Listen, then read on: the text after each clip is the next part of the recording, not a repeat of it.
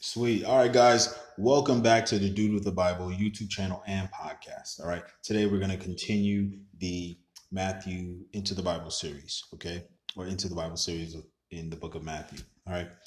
Um, and today we're going to be doing Matthew chapter 5. Now, forgive me if I ever say that the Beatitudes are in Matthew 6 or Matthew 5. I always mix it up, but forgive me. For those of you who can give me grace with that. Um, Sometimes because things there's so much to study between those two books. Sometimes I just mix them up by mistake. But the Beatitudes are in Matthew chapter 5. All right. So we're going to continue today. Make sure that you follow along. If you can, don't forget to like, share, and subscribe. Sharing is caring. All right. So Matthew chapter 5, we're reading from the New Living Translation, also known as the NLT. All right, so it says, one day as he saw the crowds gathering to Jesus, Jesus went up to the mountainside and sat down, and his disciples gathered around him, and he began to teach them. And he says, God blesses those who are poor and realize their need for him, for the kingdom of heaven is theirs. God blesses those who mourn, for they will be comforted. God blesses those who are humble, for they will inherit the whole earth. God blesses those who hunger and thirst for justice, for they will be satisfied. God blesses those who are merciful, for they will be shown mercy. God blesses those whose hearts are pure, for they will see God. God blesses those who work for peace, for they will be called the children of God. God blesses those who are persecuted for doing the right thing, for the kingdom of heaven is theirs. All right. When we see the right thing, they're talking about relative to Christianity, relative to godly principles, right? Verse 11, God blesses you when people mock you and persecute you and lie about you and say all sorts of evil things against you because you are my followers. Be happy about it. Be very glad, for a great reward awaits you in heaven. And remember, ancient prophets were persecuted in the same way. Why? Because they obeyed God. Okay, so you are the salt of the earth, he says to the crowd. But what good is it if salt loses its flavor? Can you make it salty again? It will be thrown out and trampled underfoot as worthless. You are the light of the world, like a city on a hilltop that cannot be hidden. No one lights a lamp and then puts it under a basket. Instead, a lamp is placed on a stand where it gives light to everyone in the house. In the same way, let your good deeds shine out for all to see, so that everyone will praise your heavenly Father. All right. Don't misunderstand why I have come, Jesus says. I did not come to abolish the law of Moses or the writings of the prophets. No, I came to accomplish their purpose. I tell you the truth. Until heaven and earth disappear, not even the smallest detail of God's law will disappear until its purpose is achieved. So if you ignore the least commandment and teach others to do the same, you will be called the least in the kingdom of heaven. But anyone who obeys God's laws and teaches them will be called great in the kingdom of heaven. But I warn you, unless your righteousness is better than that of the righteous teachers of the religious laws and the Pharisees, you will never enter the kingdom of heaven. You have heard that our ancestors were told, you must not murder. If you commit murder, you are subject to judgment. But I say to you, if you are even angry with someone, you are subject to judgment. If you call someone an idiot, you are in danger of being brought before the court. And if you curse someone, you are in danger of the fires of hell. So if you are presenting a sacrifice at the altar in the temple and you suddenly remember that someone has something against you, leave your sacrifice there at the altar. Go and be reconciled to that person. Then come and offer your sacrifice to God. When you are on the way to the court with your adversary, settle your differences quickly. Otherwise, your accuser may hand you over to the judge, who will hand you over to an officer, and you will be thrown into prison. And if that person If that happens, you surely won't be free again until you have paid the last penny. You have heard the commandment says, you must not commit adultery. But I say, anyone who even looks at a woman must with lust has already committed adultery with her in his heart. So if your eye, if your eye, even your good eye, causes you to lust, gouge it out and throw it away. It is better for you to lose one part of your body than your whole body to be thrown into hell. If your hand, even your stronger hand, causes you to sin, cut it off and throw it away. It is better for you to lose one part of your body than for your whole body to be thrown into hell. Okay. You have heard that what the law says. A man can divorce his wife by merely giving her a written notice of divorce. This is according to Jewish culture. But I say that a man who divorces his wife, unless she has been unfaithful, causes her to commit adultery. And anyone who marries a divorced woman also commits adultery. Again, around Jewish culture, but got to look at the concept here, right? And I'll get back to that. Man, there's so much here, guys. You have also heard that our ancestors were told, you must not break your vows. You must carry out the vows you make to the Lord. But I say, do not make any vows. Do not say by heaven or make an oath, because heaven is God's throne. And do not say by the earth, because the earth is his footstool. And do not say by Jerusalem, for Jerusalem is the city of the great king. Do not even say by my head, for you can't turn one hair white or black on your head. Just say a simple yes, I will, or no, I won't. Anything beyond this is going to probably come from the evil one, or it does come from the evil one, okay? You have heard the law that says the punishment must match the injury, an eye for an eye and a tooth for a tooth. But I say, do not resist an evil person.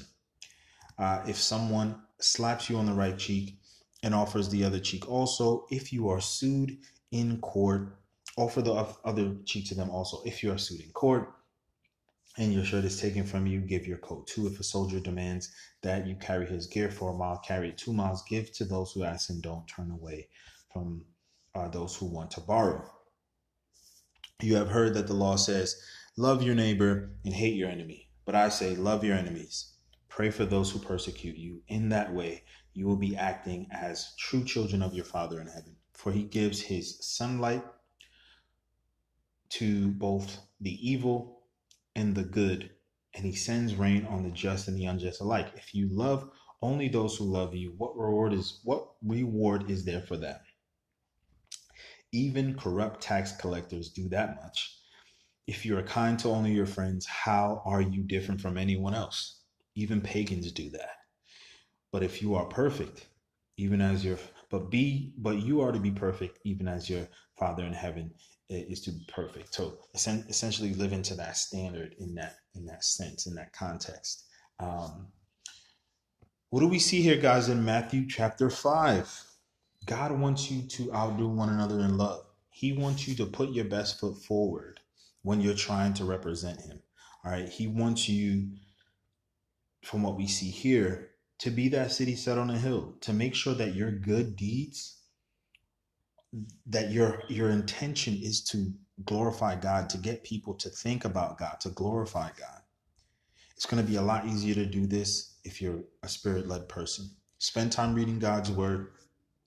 Spend time praying about what you see in God's word and discussing that with God, making your requests known to God, glorifying God in prayer, right? And worship. And then praise. Oftentimes the songs that we sing are praising God.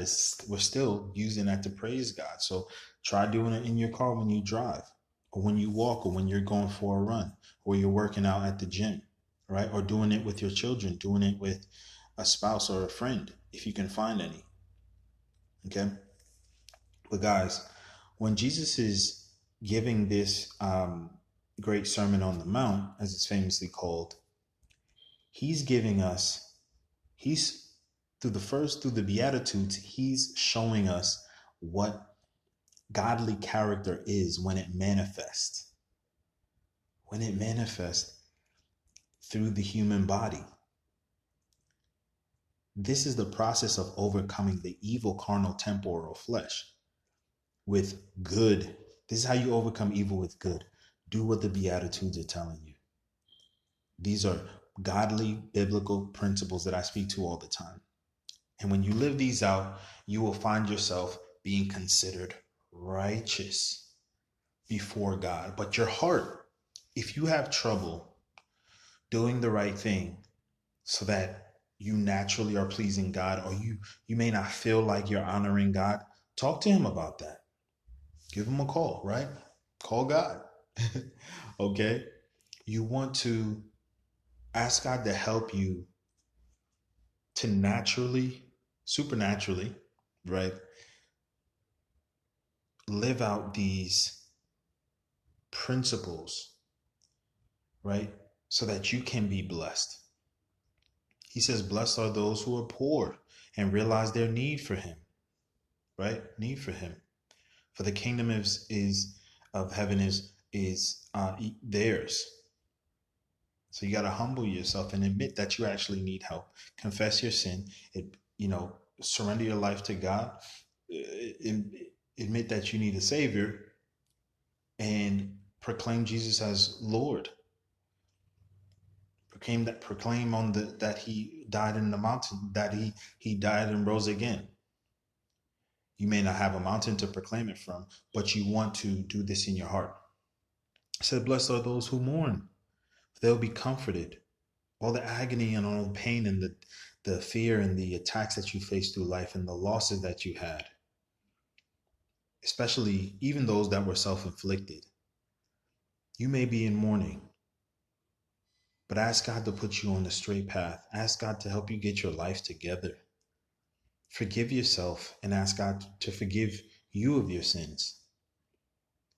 And give him the will. Let him help you make decisions. It's going to be hard to hear him guide you and so you can make decisions if you're not reading your word and you're not praying.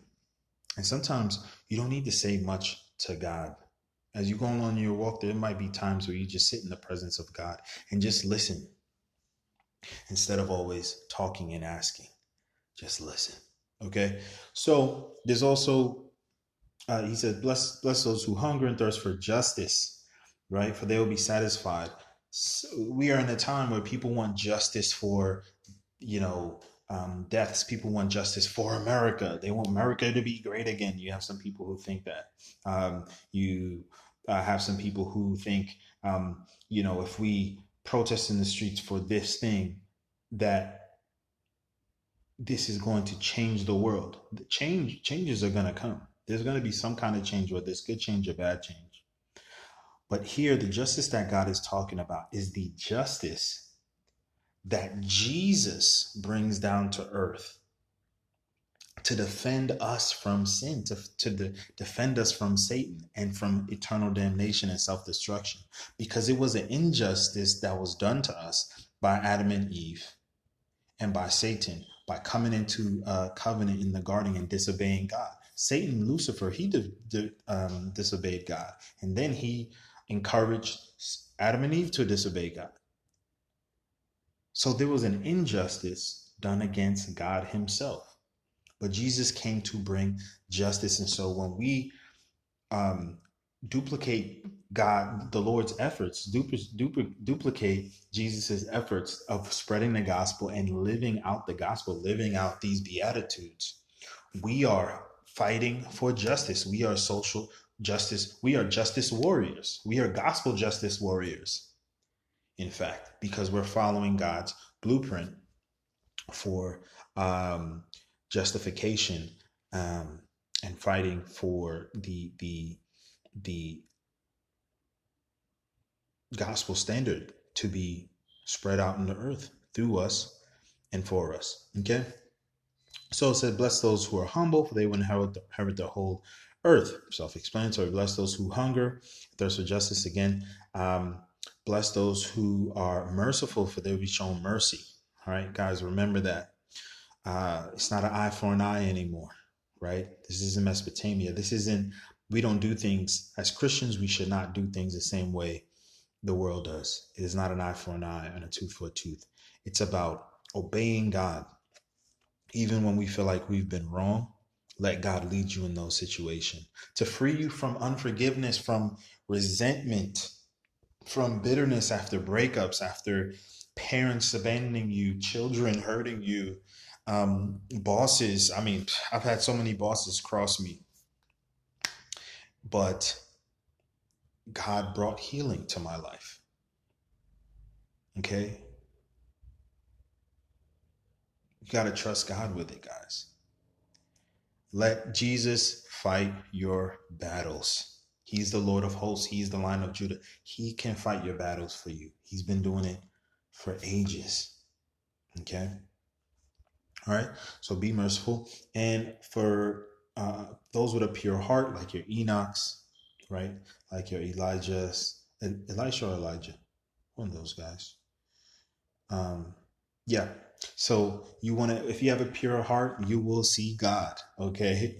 Bless those who work for peace, for they'll be called the children of God. In other versions said, blessed are the peacemakers. So here we see that there's a reward when you are a peacemaker between when you're standing for the gospel correctly, when you're living out the gospel and you voice your opinion for the pure gospel, you can even help cultural Christians get out of their place of delusion. Because you have some people who they don't realize they worship a flag, or they worship their country, or they worship their culture. And then they've mixed God into that. And they assume that the reason why they have comfort is because God placed on it. But what we see here in Matthew chapter 5 is he reigns on the just and the unjust. That means there's a level of common grace. That does not mean you have favor from God or that you are blessed by God. It's just the natural grace that everyone has. Okay? You don't necessarily have favor because you have more earthly items or earthly power. How God sees favor and being blessed is when his children obey him and represent Christ. And they get to have the secrets of the kingdom revealed to them. They get to have a powerful, dynamic, and fruitful walk with Jesus Christ through the power of the Holy Spirit. Okay? And as other earthly things manifest in your life, other than your needs, you'll know to just give credit to God. No matter how much you have, as long as you have God, you have everything you need. All right. He said, bless those who are persecuted for doing the right thing. And the kingdom of God is yours. So if you're persecuted for being a Christian, and I'm not talking about being persecuted for being religious. I'm talking about being persecuted solely because you love Jesus, you proclaim Jesus, and you put everything before him, including culture, including whatever other religion is in your state or country. When you put Jesus first, you're going to meet opposition in the world, but that's okay. He's with you. All right, my friends? Okay. And there's so much more here. I probably should have made this a two-parter, but as we see, Jesus is showing us that his purpose was not to abolish the law, but to fulfill the law. So he's living a life in a word that's not counterintuitive to scriptural text in the Old Testament, but it's further enhancing it. And it's not just enhancing it, but the word I'm looking for is God is using Jesus to confirm and affirm the prophecies in the Old Testament, right? So that's why he said he came to fulfill the law, which is super important because it aligns with everything that was historically done through the people in the Middle East, through the people of Israel, so that people can be blessed and strengthened, and people can be confident that when they come to Jesus, it's credible, right? And that there's true salvation through Jesus Christ. Okay. And there's a bunch of housekeeping that God goes into: adultery, divorce, teaching about vows and revenge and loving your enemies. Now, God's conceptually trying to show us that you can create enemies in your family, in your neighborhood, at school, at work, in any institution you come across, but in your neighborhood. But what you have to remember is that your number one enemy is Satan. Your big enemy is your flesh, right? When your carnal desires lead you to do something you shouldn't be doing because it's going to damage your walk with the Lord or dampen it. And I think in summation here, just be mindful, guys. God wants you to stay focused on him.